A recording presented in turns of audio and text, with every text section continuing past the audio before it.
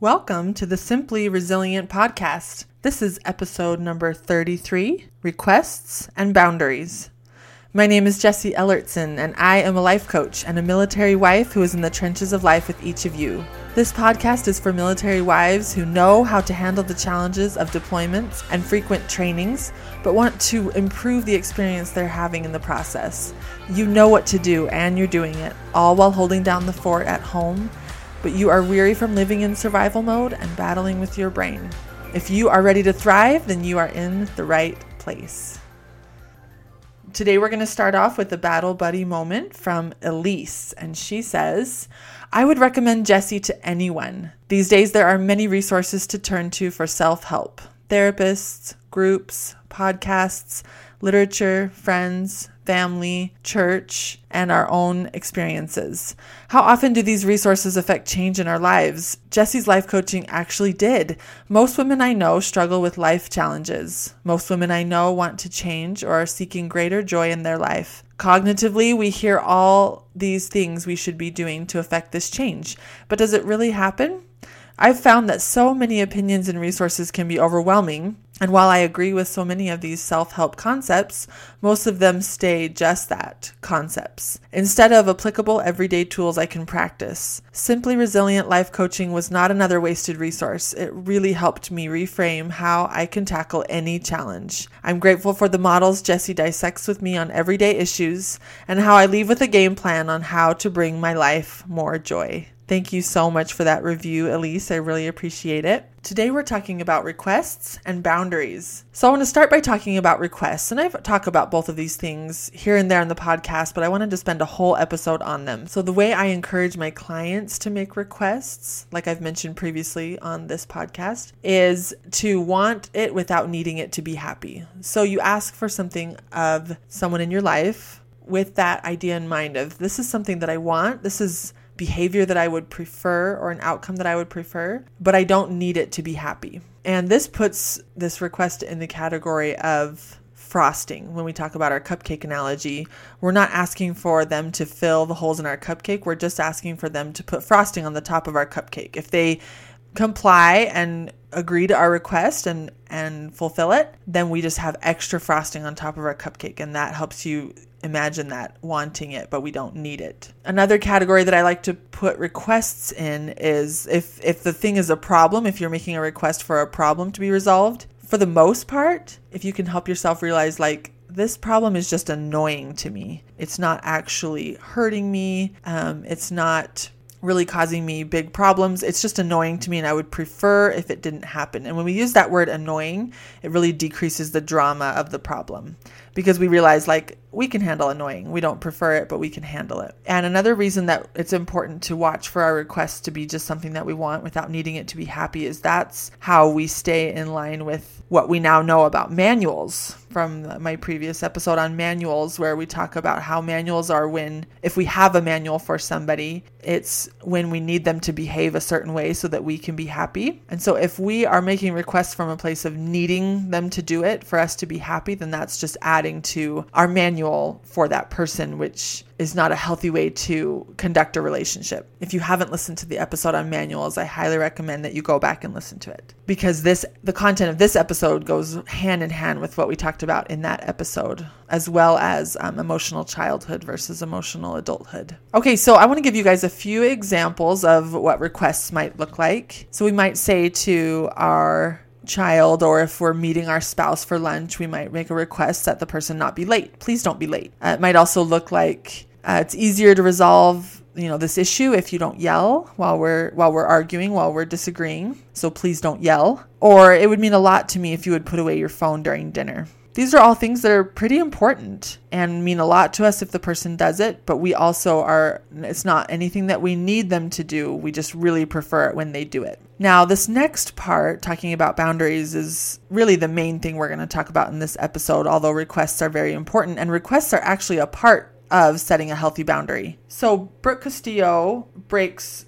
boundaries into two parts. She says a boundary includes a request that you make of someone to change a certain behavior, And then the second part is that it is a consequence of what you will do to self-protect if they violate the boundary again. Now, those words right there are really important, to self-protect. And so when you hear of what you will do if they violate the boundary again, that sounds like a threat or like an ultimatum. But the consequence that we're applying here for the second half of this boundary equation, it's a request and then a consequence. The consequence is what you will do to take care of yourself if they violate the boundary again, if the behavior continues. It feels like a simple, subtle difference, but it really changes everything. And it is the difference between a healthy, realistic, and enforceable boundary versus an unhealthy, manipulative, controlling boundary, or trying to stop the other person's behavior or threaten them. And if they have to stop doing this thing, that's one real cue for you. If you're thinking like they have to stop, then that shows you that you're wanting to set that boundary from that place of control and manipulation. So a boundary is something that we create for ourselves. We don't even have to let the other person know of the boundary. We just know that if they continue this behavior, this is what we're going to do. And you can tell them or not tell them, but the boundary is completely for you, not for them. The boundary does not make them stop doing the thing. The boundary is just how you're going to take care of yourself if they continue to do whatever the problem is. Healthy boundaries promote self-responsibility and empowerment. And I love this idea because when I used to think about setting boundaries, it felt so overwhelming and exhausting because I thought, how will I stop them from doing the thing? I thought that was the way it was a successful boundary, as if it got them to stop or if I stopped them. And I knew I couldn't do that. So I just basically didn't set very many boundaries. But now that I know that a boundary allows for them to do whatever they want, it allows for them to comply with your request or continue to do the behavior that you don't like. Now I know I can set that boundary because the crucial part of it is then what will I do? And I know I can take care of me and I can control my behavior when I know I can't control theirs. Like I mentioned earlier, it's not an ultimatum. And actually when you set an ultimatum or like make that threat, is another word for an ultimatum, that is a boundary violation against the other person. So while you think you're setting this boundary to protect yourself, if it's an ultimatum or a threat, it's actually a boundary violation against them because it's you saying you have to stop doing this thing, like I'm in charge of your behavior. And that's not appropriate, especially in like a peer-to-peer relationship, but really even in a parent-child relationship. And we're going to go into that. Another reason that we feel hesitant to set a boundary, in addition to the one I already mentioned of it can feel overwhelming because we don't know how to make the person stop. And we now know why that's not the case. But another reason that we might be hesitant is we think that it will damage our relationship or that we'll lose our relationships over these boundaries. But what I'd like to point out to you guys is that healthy relationships have boundaries and they have healthy boundaries. That's another part. Healthy relationships have healthy boundaries. And if your relationship is healthy and you both are using healthy boundaries where you take care of yourself in order to maintain the boundary that you've set, that is when true intimacy occurs in a relationship, because it's a relationship that allows for healthy boundaries, allows for that communication that often will need to occur. It allows for discomfort. It allows for everything that is involved with setting and maintaining these boundaries. And that is when you have deep, true, lasting relationships that can handle all of that. So if you're seeking for that true intimacy in your marriage or in other relationships that you have, one way to start is by employing these healthy boundaries and doing it the right way, and then fulfilling and following up on what you say you will do. Another way you can know you're setting proper boundaries or healthy boundaries is to check in with yourself and see if you're setting this boundary from love for yourself and love for others, kind of whoever's in the equation. One place we often go to set a boundary from is from anger or frustration. And if you find yourself setting or having a desire to set a boundary from those places, I would highly recommend that you clean up your thinking and coach yourself till you get to a place of love for yourself and love for the other person in the equation. Then set your boundary from there and you'll have so much more success. Another place we go a little bit wrong on boundaries is when we have a desire to cut people out of our lives who trigger us, is how I often hear it described. sometimes I hear it described as toxic people. Now, you don't have to be around these people, but so it is okay to not have people in your life who are what you might call toxic or what you might say trigger you. But sometimes these people are people that we don't want to cut out of our lives. And if that's the case, if they're important to you, but you find that they trigger you or you feel that they're toxic, if you want to keep them in your life and have a relationship with them, then it's available to you to have them be one of your greatest teachers, because they're presenting you with so many wonderful opportunities to manage your mind around their behavior, to know that you don't need to change their behavior, but you need to learn how to practice and implement these concepts of managing your mind and taking care of yourself when their behavior is unacceptable to you. So if you decide that there's a behavior you can't tolerate, but you don't want to cut the person out of your life, then it's just this perfect opportunity to practice these concepts of every single time they do blank, then here's what I'll do. And so then they don't need to stop being in your life and they don't need to change their behavior. Another way I like to say it to myself is it's kind of an if-then statement. So if you keep doing blank, and I like to put this part in, there's a good chance that they will continue to do that. So if you keep doing blank, and there's a good chance you will, then I will do blank to take care of myself. That right there is just the essence of setting a proper, healthy boundary, because you have that appropriate expectation of, especially if you don't tell them the boundary. And again, you don't need to. There's a really, really strong chance that they'll continue with the behavior, even if you do tell them this boundary that you have set. So if you keep doing this, and there's a good chance you will, then I will take this action to take care of myself. And it's as simple as that. So I'm going to give you some examples of some boundaries that I've seen just in my clients, and some different things that I've helped work with them on. So one boundary that I helped a client set was that she was able to make this decision ahead of time. That's another important part of it, is we don't try to set boundaries in the heat of the moment. Like I said, if you're coming from anger or frustration, that's not the moment to set the boundary. But later, when you've gotten to that place you want to be at, usually which is a place of love and understanding, then you're able to set this boundary and you decide it ahead of time. So she was able to decide that she was okay when her husband yelled, like when they were arguing, but she wasn't okay when he would swear at her. So that was the line she drew. And she decided to let him know. She just said, when we argue, sometimes you raise your voice and I'm totally okay with that. But I'm not okay with you when you swear. And if you decide to swear when we're arguing with each other, then I'm going to have to leave the room. And it was as simple as that. And that was how he would know why she was leaving. And he would know that he didn't need to stop swearing, and that they could just continue the conversation when he had calmed down enough to get his language back under control. And language might not be a problem for some of you. So you might draw your line at, it's okay for you to yell and it's okay for you to swear, but here's where I draw my line. And that's another beautiful concept in here, is that there's not one perfect place to draw a boundary, but you have to decide what's invasive for you. You have to decide what's an intrusion for you, what's unacceptable behavior for you. And that line is going to be different for different people, and that's totally fine. But to decide ahead of time and to kind of put all these other pieces into place is really going to help you set that effective and proper boundary. So another example that I helped one of my clients set was that it was okay for her husband to get as angry as he wanted when he was going through his own thing, but where she drew the line was they weren't willing to be there when his anger would get so bad that he would punch the wall or break a chair. So her line was, it's okay for you to be angry, but it's not okay for you to damage our house, or I'm not willing to be around when you damage the house. So she doesn't need to stop him from damaging the house. And that's important, but that she didn't want to be there when he got that angry. And so she let him know that it was okay for him to be angry, but that when he started to damage the house, that was too angry for her, and that she and the kids would leave the house and get a hotel if they needed to, in order to self-protect if that behavior continued. And so then again, he would understand why she was leaving the house, because he had gone too far, and it was okay.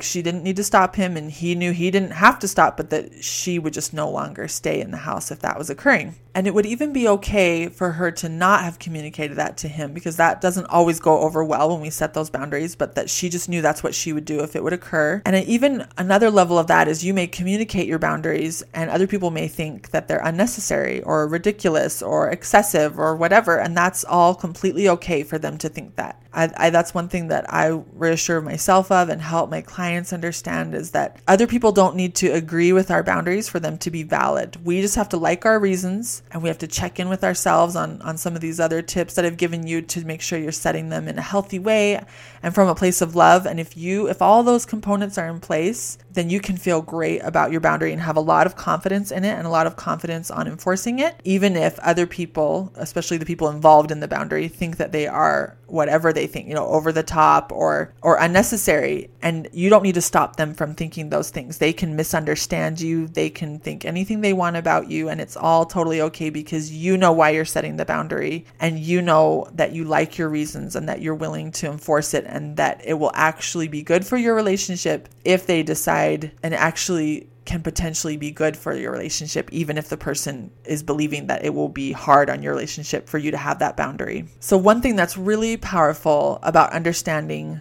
what requests are and boundaries and when they're important is that we realize that there are very few situations that require boundaries. They mostly just require requests. This is powerful because whenever we feel negative emotions, hurt or anger or frustration, and we don't like how that feels, our lower brain quickly offers us like they need to stop doing that. And then we get that red flag of like, oh, I need to set a boundary here. There's been a boundary violation. And I want you to set a boundary violation whenever you think it's appropriate, or not set a boundary violation. I want you to set a boundary whenever you think it's appropriate. But I want you to also just take a look at how often you can just be willing to feel angry or willing to feel frustrated, and really take a look at the reason you're feeling frustrated is because you're thinking he shouldn't say that or he shouldn't do that, not because of what he did, truly. And when we're owning all those feelings and that we're creating them for ourselves with our thoughts, again, back on the episode of emotional adulthood versus emotional childhood, we honestly will feel angry and frustrated less. And when we do feel it, and it's totally okay that we do, we just own that we're creating it for ourselves and that that's okay too. And when we take all of that responsibility and ownership back over the situation, we realize, yeah, there are places where I do draw the line, but my lower brain offers me a lot of like unnecessary places for me to draw that line. I don't have to set a boundary here because he's not hurting me. I'm hurting me with my thoughts in this situation. Particularly, like I said at the beginning, when you're able to look at the behavior and realize it's not hurting you, it's just annoying. Now, there are behaviors that do cross a line, and again, you know where that line is. So I'm never saying let somebody abuse you or go too far or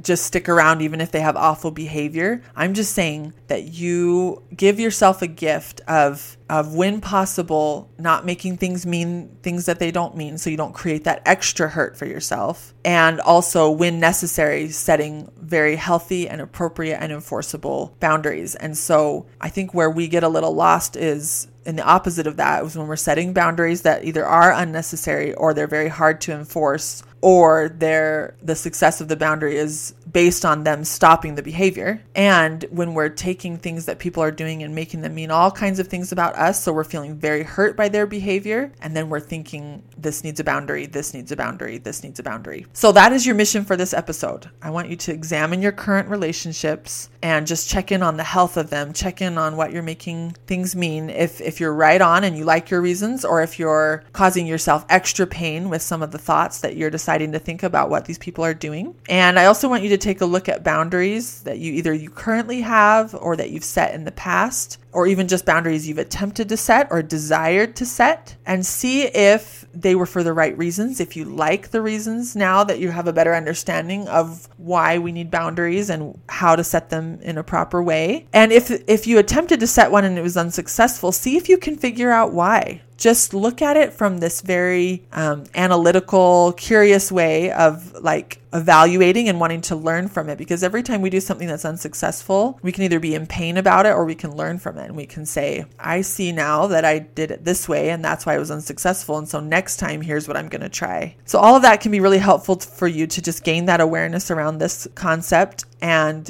make future attempts at requests and boundaries and not having manuals for people, and owning your feelings and what you're creating for yourself, and see if these subtle changes in the way you think and feel about the people in your life and the way that they need to behave or not behave, and the requests that you make of them and the boundaries that you set or don't set, and see if you come up with that difference of having healthier, deeper, more intimate relationships because you are cleaning up the way you are thinking about all of these things. Okay, we are going to end with just a quick hot mess moment. I wanted to share a funny story with you guys. When I was pregnant with my daughter, Grace, so this was in 2016, I was about a week away from my due date. So I was 39 weeks pregnant, and we went to my niece's birthday party at Chuck E. Cheese. And kids love this place. I don't so much love this place, but I was happy to be there, happy to support my niece. She was excited, and my kids were having a blast. We were eating kind of junky pizza, and I was feeling very pregnant. But I decided to rally and get up and play games with my kids and just make the most of it. My husband wasn't there. He had to be at work. And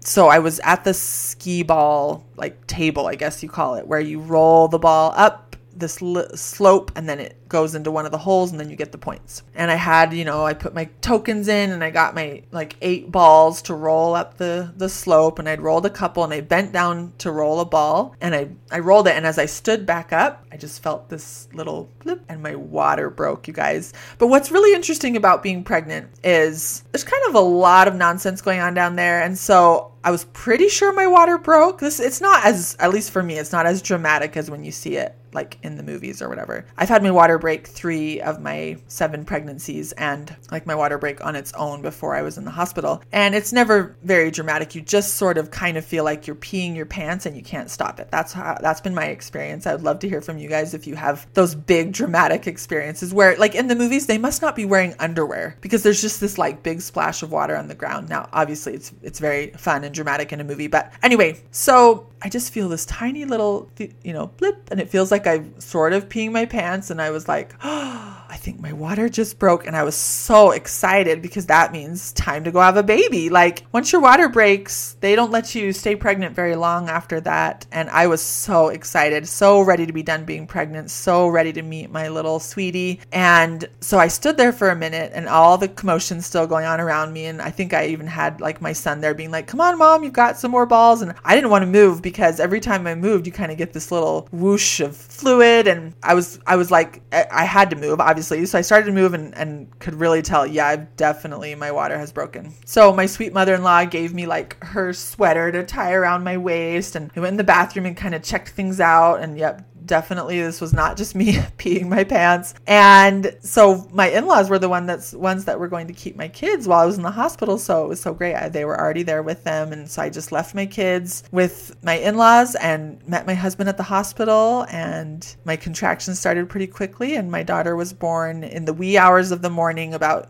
maybe 8 hours later, I would say. And so another fun part of that is that my daughter and my niece now share a birthday, because we were having her birthday party like the day before her birthday. It was like Saturday, and then her birthday was Sunday, and my daughter was born on that Sunday. So they now share a birthday, and we love to joke about how, remember when your water broke at Chuck E. Cheese? And just what a classy moment that was, because you're already kind of like feeling a little grimy being there, like the ball pit and everything, so many little kids and so many little fingers. And here I am, like my water's breaking. So I just feel like there should be so many fewer bodily fluids at Chuck E. Cheese. There I was adding to all of it. But anyway, again, no big rush of fluid. It was all pretty well contained. And then I got to go have my beautiful, sweet baby girl. So all in all, just keeping it classy as always with my hot mess moments. And that is what I have for you guys today. So thank you so much for making time in your day to listen to this episode. If you enjoy this podcast, please share it with your friends. I also love when you subscribe, rate, and review it. If this podcast resonates with you and you are interested in learning more, please send an email to jessie@simplyresilient.net to schedule your free life coaching mini session